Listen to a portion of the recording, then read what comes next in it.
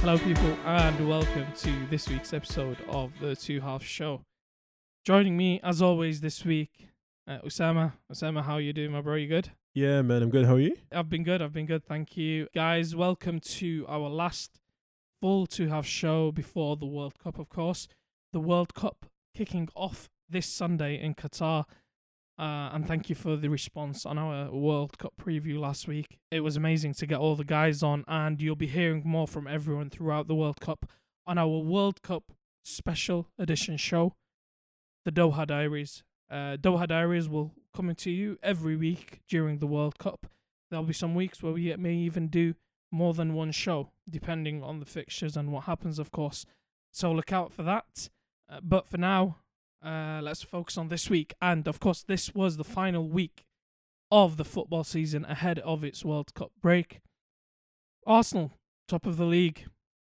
Fair play to them. We'll come on to them. The NFL, an amazing weekend of action which saw the game of the year between the Buffalo Bills and the Minnesota Vikings. A lot to discuss from that. And who leads in the MVP race. And finally, of course, to the association, where it's been an interesting start to the NBA season. Osama, first of all, this weekend finally said goodbye to the Premier League for the next month and a half or so. Arsenal top of the league. Let's start there, because I think it's a good place to start, and maybe time to give them some flowers for their performances. Of course, they go into the break with a 5-point lead over Manchester City, who dropped points at home to Brentford in that loss. Can Arsenal really challenge this season? I think they can. I think the only issue or the only question mark that stops them from challenging is the squad depth. I think they have a numerous amount of absolute quality players within each part of the pitch, defensive and offensive players. But I think the only weakling to that is that if key players do get injured, their backup options aren't the best. So, for example, you've got the likes of Martin Odegaard or Gabriel Jesus or even Gabriel Martinelli. Now, if one of them three players, let's say, for example, or William Saliba gets injured, kind of shows that the players that they have within the squad, are they able to kind of step up to the plate and perform as how their teammates have been performing and how well Arsenal have been playing this season. They've won all the games except for one, which they lost to Manchester United. I think they've had a really good run of form recently. Yeah, of course, like you said, they've played 14 games, they've won 12, drawn 1 and lost 1. So they've been in remarkable form all season. And like we said, I think at the start of this season that, you know, October was going to be a huge month for them. Yeah. And I wouldn't have been surprised if they started to drop some points in October. But to be fair to them, they haven't. And they've maintained their pace. And, you know, their target this season was, you know, to get into that top 4. And, like, talks of a title challenge are great for their fan base, of course, and they would enjoy that and love that. But I agree with you. I think that they would have to keep up this consistency that they have done so far. They would have to keep it up, of course, for the next 24 games rather than 14 games. So, whereas I think up to now, they have to be commended and they have to be congratulated for their form. And Arteta has done an amazing job of creating cohesion within the squad. They will still have to prove it for a longer period of time. The plus side for them, of course, is that I think now they are probably guaranteed a top 4 spot. Of course, nothing is guaranteed in football. They could easily have, you know, a terrible run of form and end up outside of the top 4 spots. But I do think, given their consistency this season, given their points haul already this season, I cannot see 4 other teams finishing above them. And speaking of the top 4, I think there's one point that it's got to be said. I think if they do break this kind of curse that they have, is that Arsenal have failed to win the Premier League the last 5 times they were top at Christmas. So yeah, and top at Christmas has kind of lost its meaning a little bit, because I think Spurs in the Mourinho season were top as well. And a couple of times with Liverpool as well. Yeah, well, we've seen them fall apart. Yeah, the rest of them have been able to win it. So whether they can win it or not, it's going to be good to see. That's the question. Of course, given how early the break is and it will carry through to Christmas, they will be top at Christmas, even though they've played a lot less games than a team would usually have played. But speaking on the top 4, the surprise team in there is Newcastle. Now, Newcastle have done phenomenally well. No one, even the people who expected them to do well, I don't think anyone expected them to be third, 7 points off the top of the league.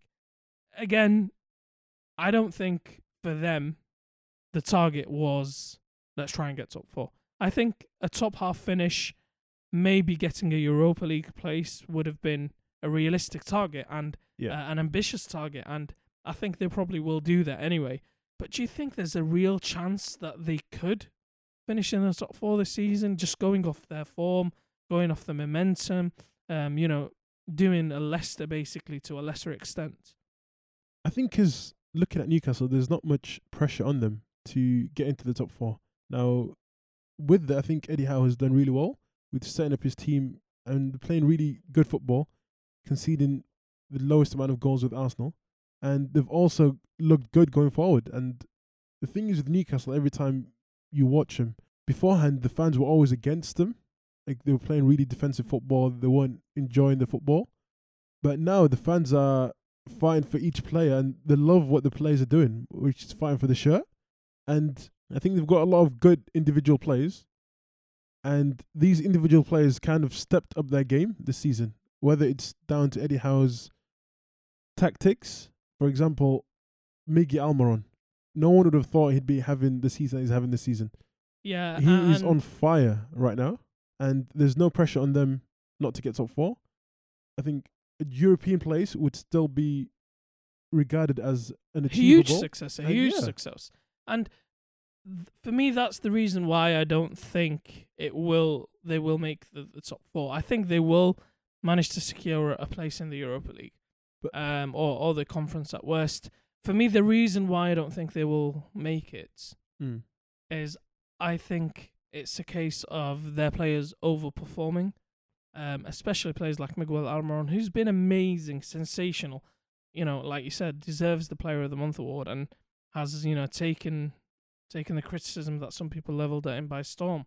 Callum Wilson forcing himself into the World Cup squad for England. I'm looking at the back. Botman, I don't know how he didn't make it, but we'll come on to that. Even Nick Pope being crucial in goal for them. So for me, I just don't know whether they can continue their overperformance. Do you think them not having a lot of players getting sent to the World Cup and not being in European leagues kind of benefits them into getting or challenging for the top 4?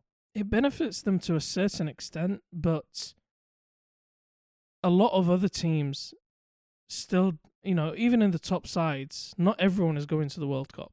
So it benefits them, but it also, I think, doesn't really play that much of a part in them getting the top 4, because I don't think they, if because they're overperforming, I don't think that if they perform at the actual level, they break into the top 4. And that's the only thing for me, and that's not a criticism. Like I said, for them to even get a Europa League finish is incredible. That gives them a building block to push for further success in coming seasons, and they are going to be a threat for the top 4 and for the Premier League title in coming years, especially if they manage to get Europa League a spot this season.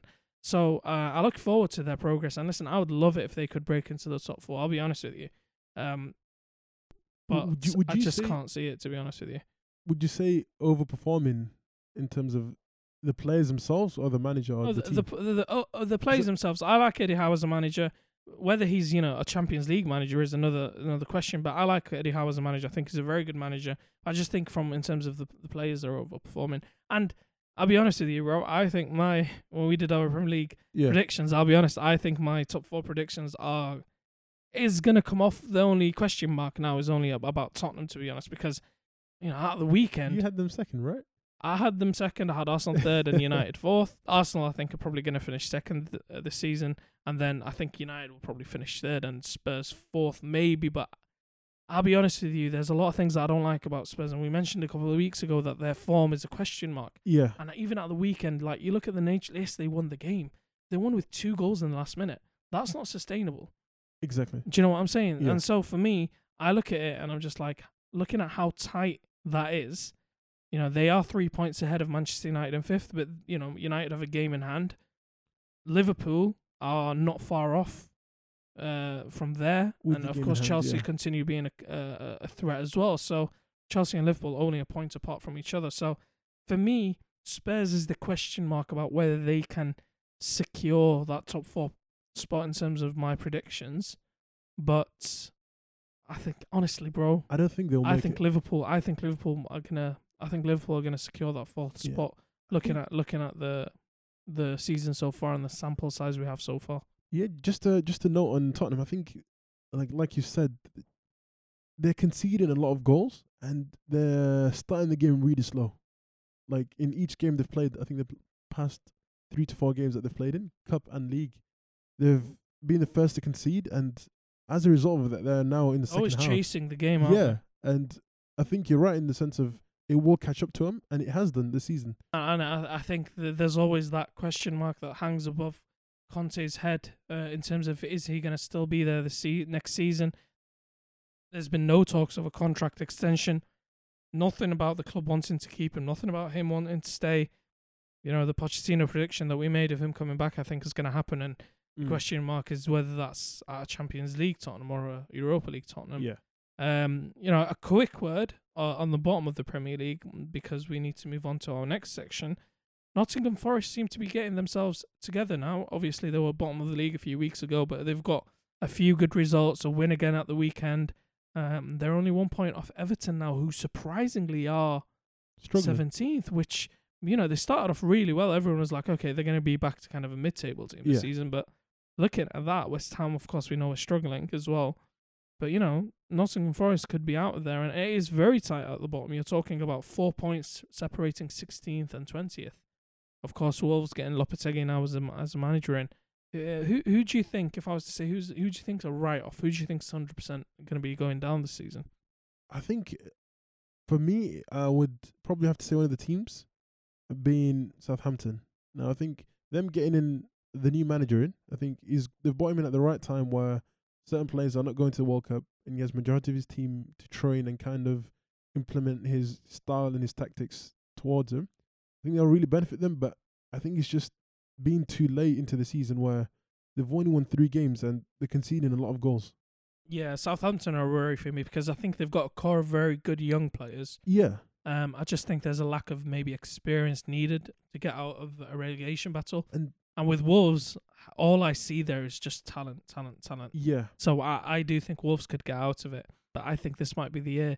If Everton don't get their stuff together and Calvert-Lewin remains injured, this might be the season Everton actually do go down after they survived last season. I think the scenes that occurred after the game, it just shows whether the fans are against the players maybe or the manager. There's a start a breakdown there, to be fair. Yeah, them just even throwing the shirts at the players just shows that there's no fight, there's no grit in the team.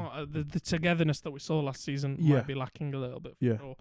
Moving on, we've of course seen the World Cup squads announced, and there's been a couple of surprise players being left out of the international squads.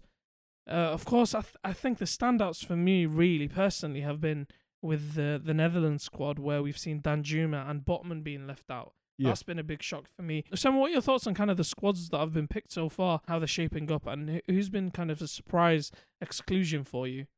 I think if I'm looking at the big teams or the big nations, I'd have to say, looking at Spain, them not choosing Sergio Ramos, Thiago, or even David De Gea. Yes, I know that David De Gea doesn't really suit the playing style of the manager, but I think even having him as like a backup option in case Unai Simon gets injured, it is a really good backup option to have with the experience that he has and the qualities that he has shown this season in terms of his recent form. What about Thiago for Spain?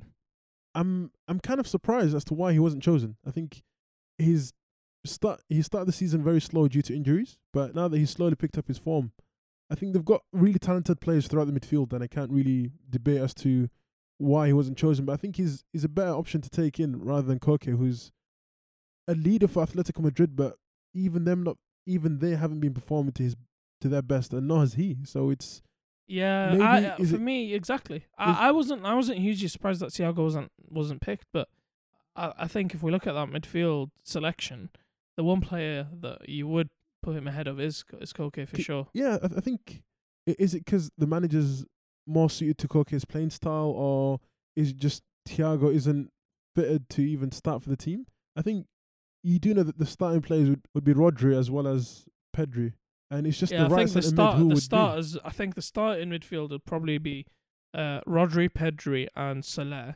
And I think Gavi was there to kind of back up the main options. Busquets, of course, will be backing up Yeah, Rodri, and I think Llorente, you take him because you can play him anywhere on the pitch. yeah, exactly. You can literally play him centre back, striker, wherever you want to play him, he can play.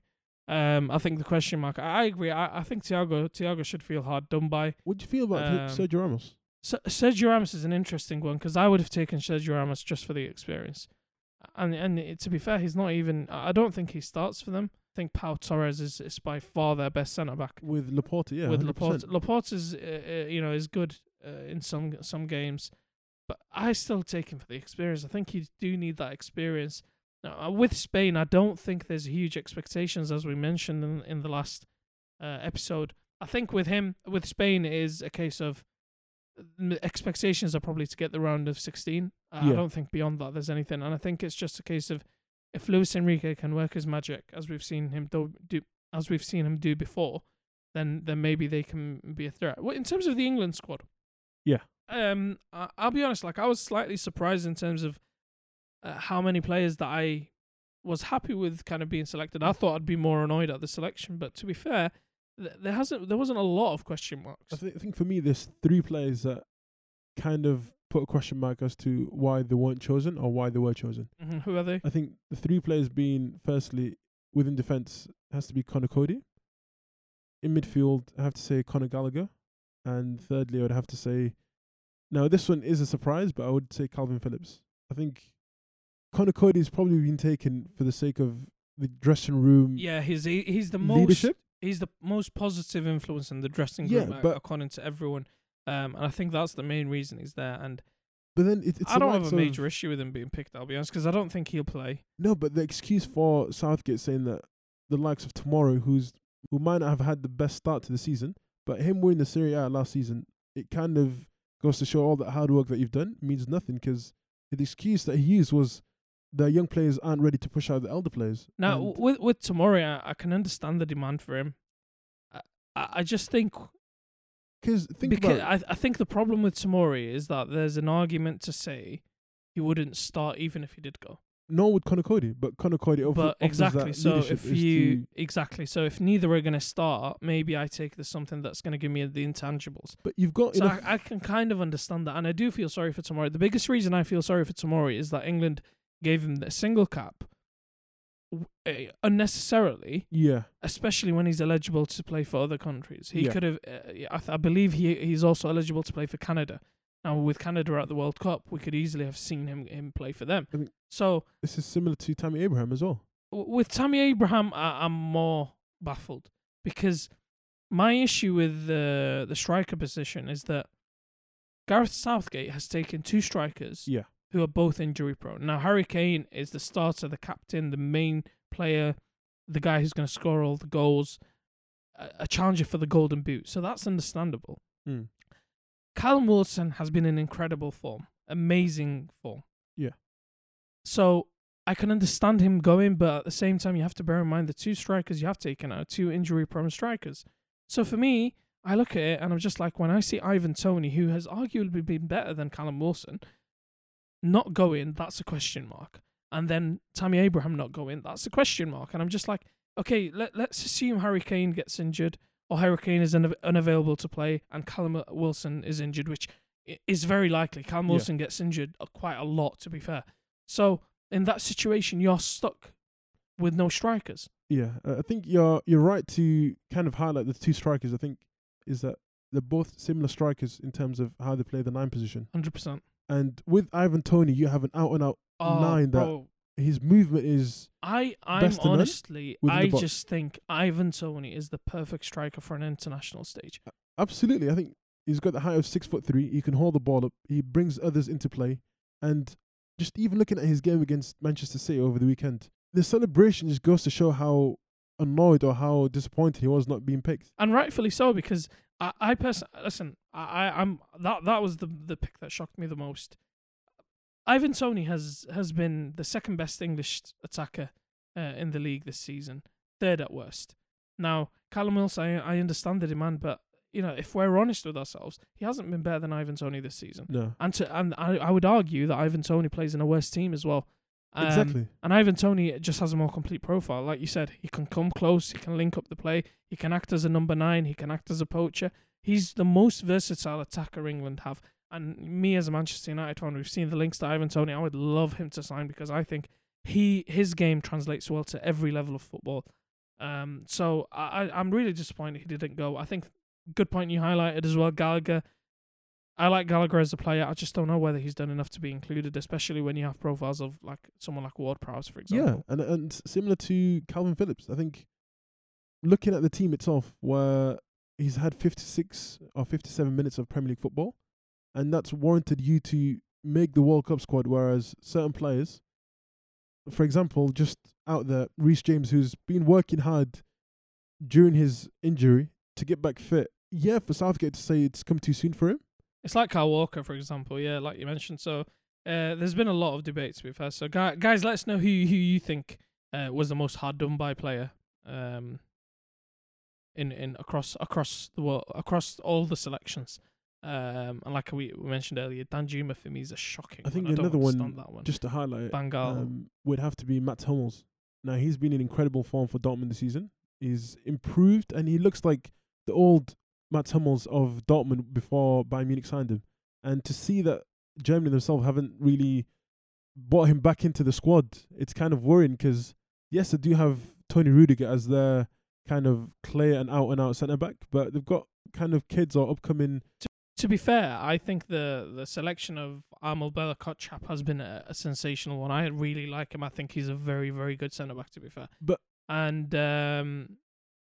yeah, I understand what you're saying. I think, again, it's the experience thing. And he's a player who's been there, he's won it. Exactly. And you need that within the squad. It's important experience. Of course, shout out to Mario Götze getting back in the Germany squad as well.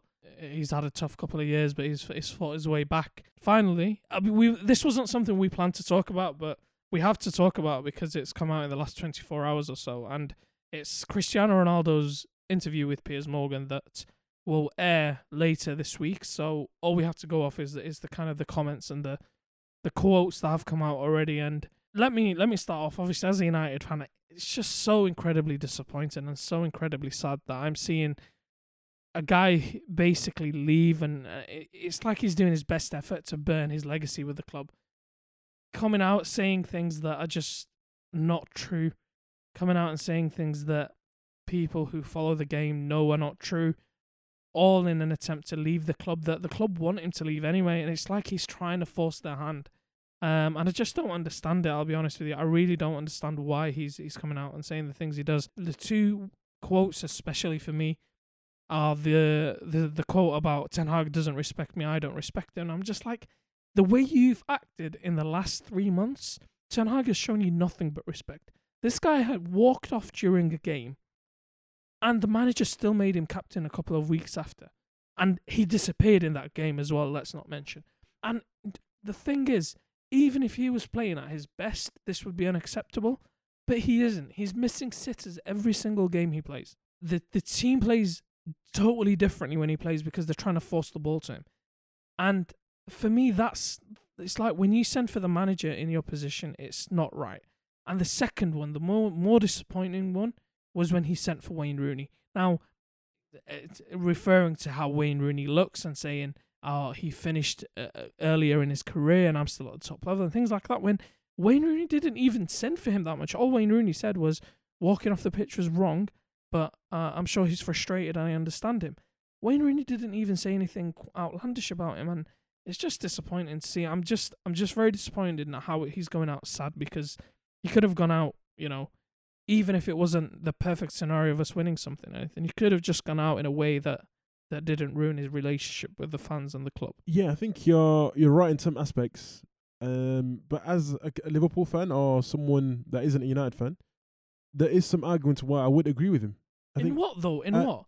Let's be honest. It's not not a lot of what he said is kind of new to people. I think the biggest one is that the club wanted him out, and so did the board. Okay, so for example, let's look at that. We know that that's false. Why? Let me read you out a tweet from Fabrizio Romano. Call him tapping Romano if you want, but the reality is, even if he's a tapping, he's still saying things that are reliable. Cristiano Ronaldo situation. Jorge Mendes still working to find a solution. Potential last-minute transfer as 1 year ago. Cristiano's priority has always been to leave Manchester United. Manchester United insist he's not for sale. Jorge Mendes still exploring options. He was trying to leave in the summer. And as Jamie Carragher said today, as Jamie Carragher said today, he wanted to leave. No one wanted him. The club didn't want him to leave. This stuff about the club wanted to get rid of me, it's not true because you wanted to leave, not the club wanted you to leave. Whether it's true or not, I think there's certain parts where if you're an outsider looking in, if he's coming in and he's commenting about, for example, the technology or the... Okay, so let's look at that quote then, yeah? Yeah.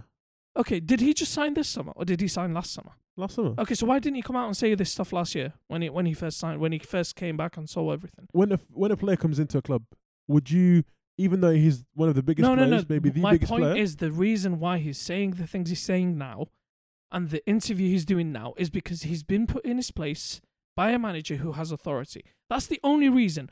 He's kind of shown his side of the story. And what side, though? What side? What side? The idea is very simple. It's like you do not treat a club that you claim to love, the fan base like this just because you want to leave. And it's almost like he wants to get sacked. Now, I think maybe he could be smart enough where if he does leave on a free, no club would have to pay a transfer fee to get him.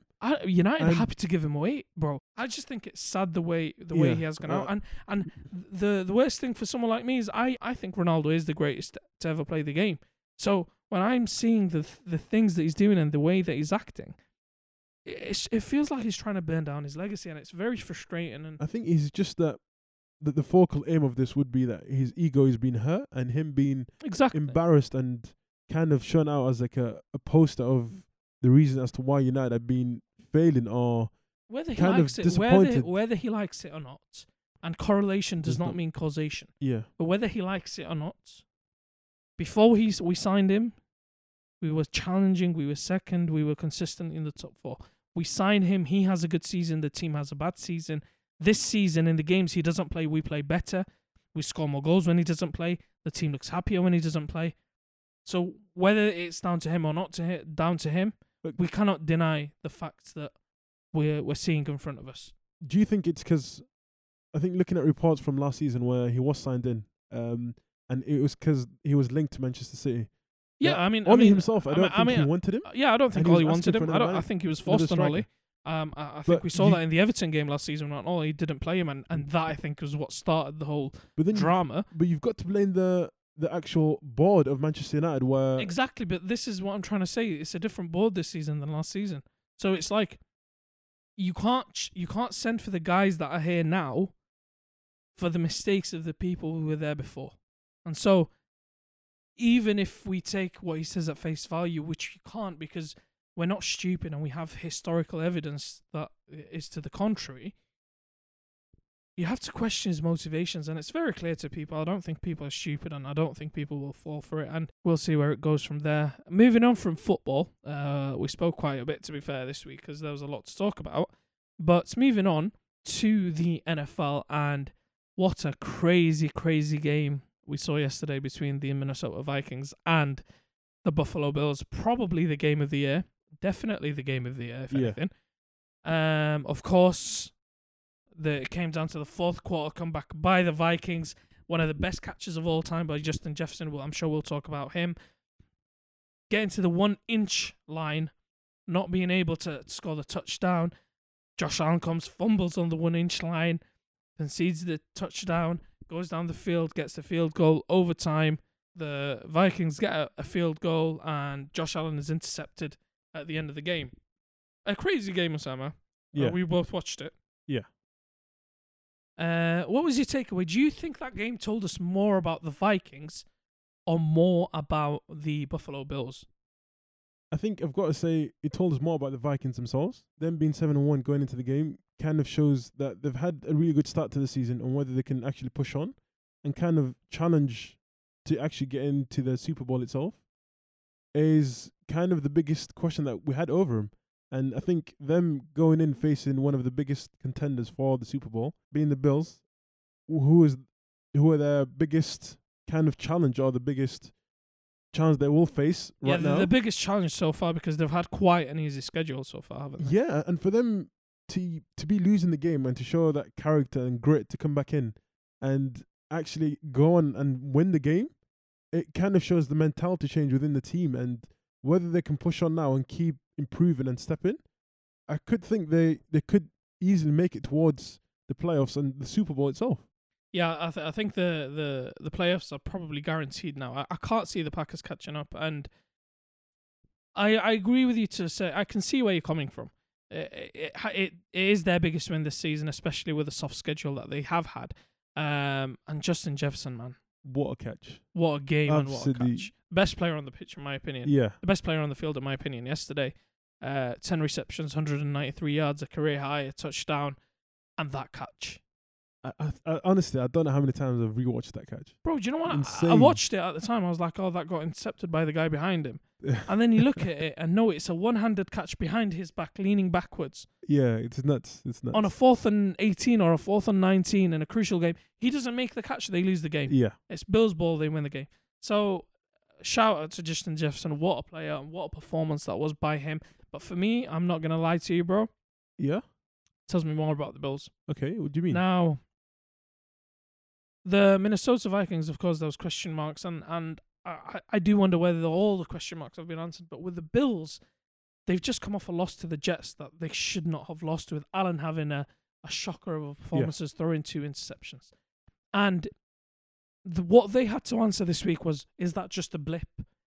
Are you still the best team in the NFL? Are you the team that everyone thinks you are? Are you the quarterback that everyone thinks you are? And he came in with a slight shoulder injury, of course, but the problem was the way they threw the game away. If it was a close game throughout, then you can kind of make an excuse for them. It was the problem was for me is that they put themselves in a position where they were leading by 17, and then they threw the game away. And you have to see that there is a pattern in the Bills throwing away close games. Yeah. Of course, we saw the Chiefs in last year's playoffs, and now this one in a similar position. We see Allen get the ball in overtime like he wanted to in that game, and throwing a pick right at the end. So it raises more question marks for me about the Bills, and that's why it tells me more about them. It tells me that they may not be a team that is ready to consistently win in the playoffs. In the playoffs, you have to put in at least 3 wins in a row to win the Super Bowl. Yeah. In their case, they're probably going to have to win 4, because I don't know whether they'll get the number 1 seed. I think they still have a chance because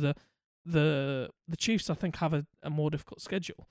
But Josh Allen seems, I don't know whether he's regressing, but his game is showing a lot of problems still. Do you think whether it's down to the players themselves, maybe going into the game thinking it's kind of going back to the Jets game, for example? I think going into that game, they might have thought this could have been not a walk in the park, but a game they expect to win, and them not having the right mentality in that game, as well as also going to this game with the Vikings. Is it because they think it's kind of an easy win for them? Being complacent, you mean? Yeah, in a way. I think in the Jets game you could argue that for sure. Going in after a crazy winning streak, beating the Chiefs and so on, I think you could lend a lot of the reasons to that loss to complacency, especially in the manner that they kind of lost the game. With this one, I can't, because I think they came into this one motivated to win, realizing they're playing a good team, realizing that they've come off a loss, and that's why I raise question marks. And the biggest issue for me is now they're 3rd in their division, and no one will put it past them to win that division, but they're 0-2 against Jets and the Dolphins, of course, who they still have to play again. I think they beat the Pats. I think they'll beat the Pats both games. But if they don't win both the games against Miami and the Jets, I think that Miami are looking dangerous. I think Miami could win that division and make it and kind of be the higher seed in the playoffs. Do you think the Bills themselves will make it to the playoffs? I think they 100% make the playoffs. 100% make the playoffs, but the question marks around them will not go away until they win a couple of games against good teams consistently. Yeah. And that's the question mark for me. And in the AFC, it's a tough one, bro. You could have an amazing record and you're still not making the playoffs. So it is a tough one. They can't afford many more losses. So it'll be interesting to see how they do. But speaking of Allen, who was in the MVP race a couple of weeks ago, we come to looking at it now. By the way, before we do talk about the MVP, I want to give a big shout out to Justin Fields. Justin Fields, with a coach that believes in him, is showing the potential that everyone saw last year. And he is an absolute monster of a quarterback. He, honestly, watching him is so entertaining because he's powerful, his acceleration is amazing, and he's starting to show it for the Bears. And boy, he has it all. I think he's a very similar profile to Josh Allen, but he has so much about him. And the maturity that he's showing this season is crazy. The ability to be patient with the ball and to make good decisions and right decisions consistently. And I think maybe in future years we'll be talking about him being in the MVP conversation. But for now, today, the three standouts are, of course, Patrick Mahomes, who leads the NFL in touchdowns. The Chiefs lead the NFL in offense. Of course, we have Jalen Hurts, remains unbeaten, more of a complete team. Of course, it's more of a team effort, but remains unbeaten. And as long as the Eagles remain unbeaten, he will remain in that conversation. And, of course, Tua Tagovailoa, who has taken an incredible step after last season. Shout out to the new coach, of course, and Tyreek. Tyreek has probably been the best, offensive player this season, who probably will win the Offensive Player of the Year. Sam, out of them three kind of quarterbacks, I know people say it shouldn't be a quarterback award, I know, but in terms of out of them three, who stands out for you as the main MVP candidate? I think for me, I've got to say Hurts. I think having 0 losses, 0 close calls, 10-point lead in every game, and makes the same kind of high effort game-defining plays in each game he has played in this year, kind of puts the question out there whether he can be MVP. And I think he's shown that this season. I think he's playing really good. Offensively, the team's playing insane with the kind of plays that they've been making this season. And yeah, you've kind of got to take your hat off and kind of give him his congrats. He has been performing in one of the best teams this season. Do you think, though, with the Eagles, this is my thing. Okay. My question mark with that is, do you think if they lose a game, that pushes him out of the conversation? Because with the others, I think it's a case of despite them losing, the quarterbacks are consistently performing. And I think with Jalen Hurts, a lot of the conversation about why he should be in the MVP discussion is the fact that they are unbeaten. Do you think that changes if they get beaten at any point? Personally, I don't think so. I think the Eagles have a running game and a great defense. I think the strength that they've shown within the schedules that they've gone in, I think is giving them the edge. I think if Mahomes is in the same team and in the same caliber, and if Mahomes is in that team, I think they'll be 8-0 as well. So I think he has kind of adapted well to the team and is performing with the best team that he has, and it's shown throughout the season. And I think even if the loss does come in, which it might do at one point within the season, I think the team have done really well. So you just be like a little blip or maybe loss of concentration. That's what I'm saying. I think with them, it's more of a team effort. That's the only thing for me. I think Tua for me is, for a lot of people, I think Tua might be the favourite at the moment, but Mahomes is the clear favourite for everyone. But I think if they manage to become unbeaten, I think he has a very strong case. Very, very strong case. And I don't think they have many tough games. I think there are 2 tough games, the Cowboys being one. But I think there's a good chance of them being unbeaten. And I can't believe I'm saying this, but I think if we get past week 12 and they're still unbeaten, I think we're talking about an unbeaten season. For me, though, it has to be Patrick Mahomes. I mean, listen, forget the fact that Patrick Mahomes is my boy. Forget that. He's been absolutely sensational this season. He has been, and I'll tell you why I think he deserves it over the others as well. Patrick Mahomes over the weekend. Let's just look at the weekend, right? 26 from 35, 331 yards, 4 touchdowns. Casual game for him. Casual game. His 3rd 4-touchdown game of this season. More than anyone else. And he leads the NFL in touchdowns, of course, with 25 touchdowns. And the Chiefs lead in offense. And he's one of the main running attacks of the Chiefs. He's a dual threat the year who, when no one saw it coming, when Tyreek left, a lot of people questioned whether they can still perform as an offense, and they're still the best offense. He's sharing the ball. Of course, we've seen him get Kadarius Toney involved last weekend. And it's just magical. Watching him is magical. And the reason why I still take him over... The reason why I still take him over Tua and Hurts for me is this. With Hurts, like I said, I think a lot of that relies on the unbeaten record. If they lose one game, people are not going to mention him in it. With Tua, I think Tua's been sensational. I genuinely been so impressed with Tua, and I like Tua. And there's been a lot of criticism in the past, but the only problem with Tua is that he's missed 3 games. And I don't think you can win an MVP when so far you've missed a third of your team's games. So for me, it's a no debate. I'll be honest. The best player, the best quarterback is going to be the MVP. Do you think the MVP should be awarded to the best player or the best player that's suited well for the team? Because if you think about it, it's the most valuable player, isn't it? Yeah, exactly. So it's both the best player and the most valuable player. That's what goes into consideration. But if you look at Mahomes, for example, the 2 losses that have come in this year, neither of them have been down to him though. Because I look at the 2 losses. The loss to Indiana, it was the special teams. The special teams couldn't finish. The special teams were injured. You've seen missed field goals all over the place. You've seen giving them bad field position. Mahomes did everything he could for that Colts game, and they shouldn't have lost that game, of course. And of course, the other loss was to the Bills, and the only slight blame you could give him is for that interception right at the end. But they were leading with a minute to go. They were winning the game with a minute to go. So I can see where maybe for the Bills game you would put blame on him, but in terms of apart from that, the way he's leading the NFL in the categories he is, for me, I can see him getting that second MVP trophy. And in an AFC that's so competitive, there's no guarantee of making a Super Bowl. Yeah, but I think he likes his chances. I think Miami though are a very, very scary team.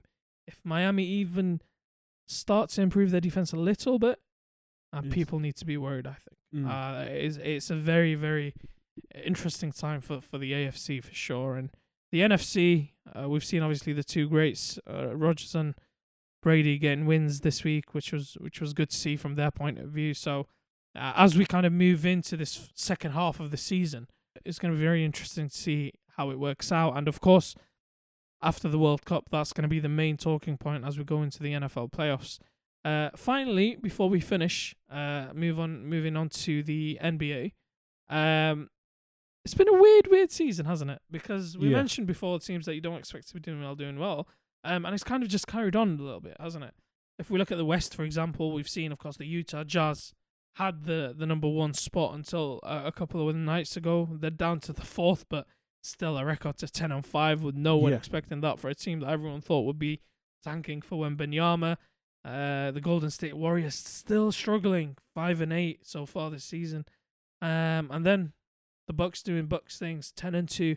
The other day we saw we saw their big 3 all injured, and they still managed to get a win. Who has impressed you the most in the last couple of weeks in terms of the NBA, Usama? I think recently I would have to give a massive shout out to the Brooklyn Nets.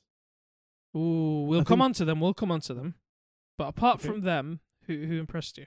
I think for me, I've got to give a massive shout out to Portland Trail Blazers. I think they've had a really good start to the season, and it kind of shows with the record being joint number 1 seed within the Western Conference. And you've got to give credit and a massive shout out to the team as well as the coach for kind of taking them there where not many players or not many teams would have expected them to be where they are. So I think for me, it has to be Portland. What about yourself? I like that. For me, Utah surprises everyone, and I think Utah have got a solid team there. Shout out to Jordan Clarkson, who's been very, very good. But the team I'm going to go with, and it wasn't necessarily a surprise, but it's more of a team that people were saying, okay, let's see what you got.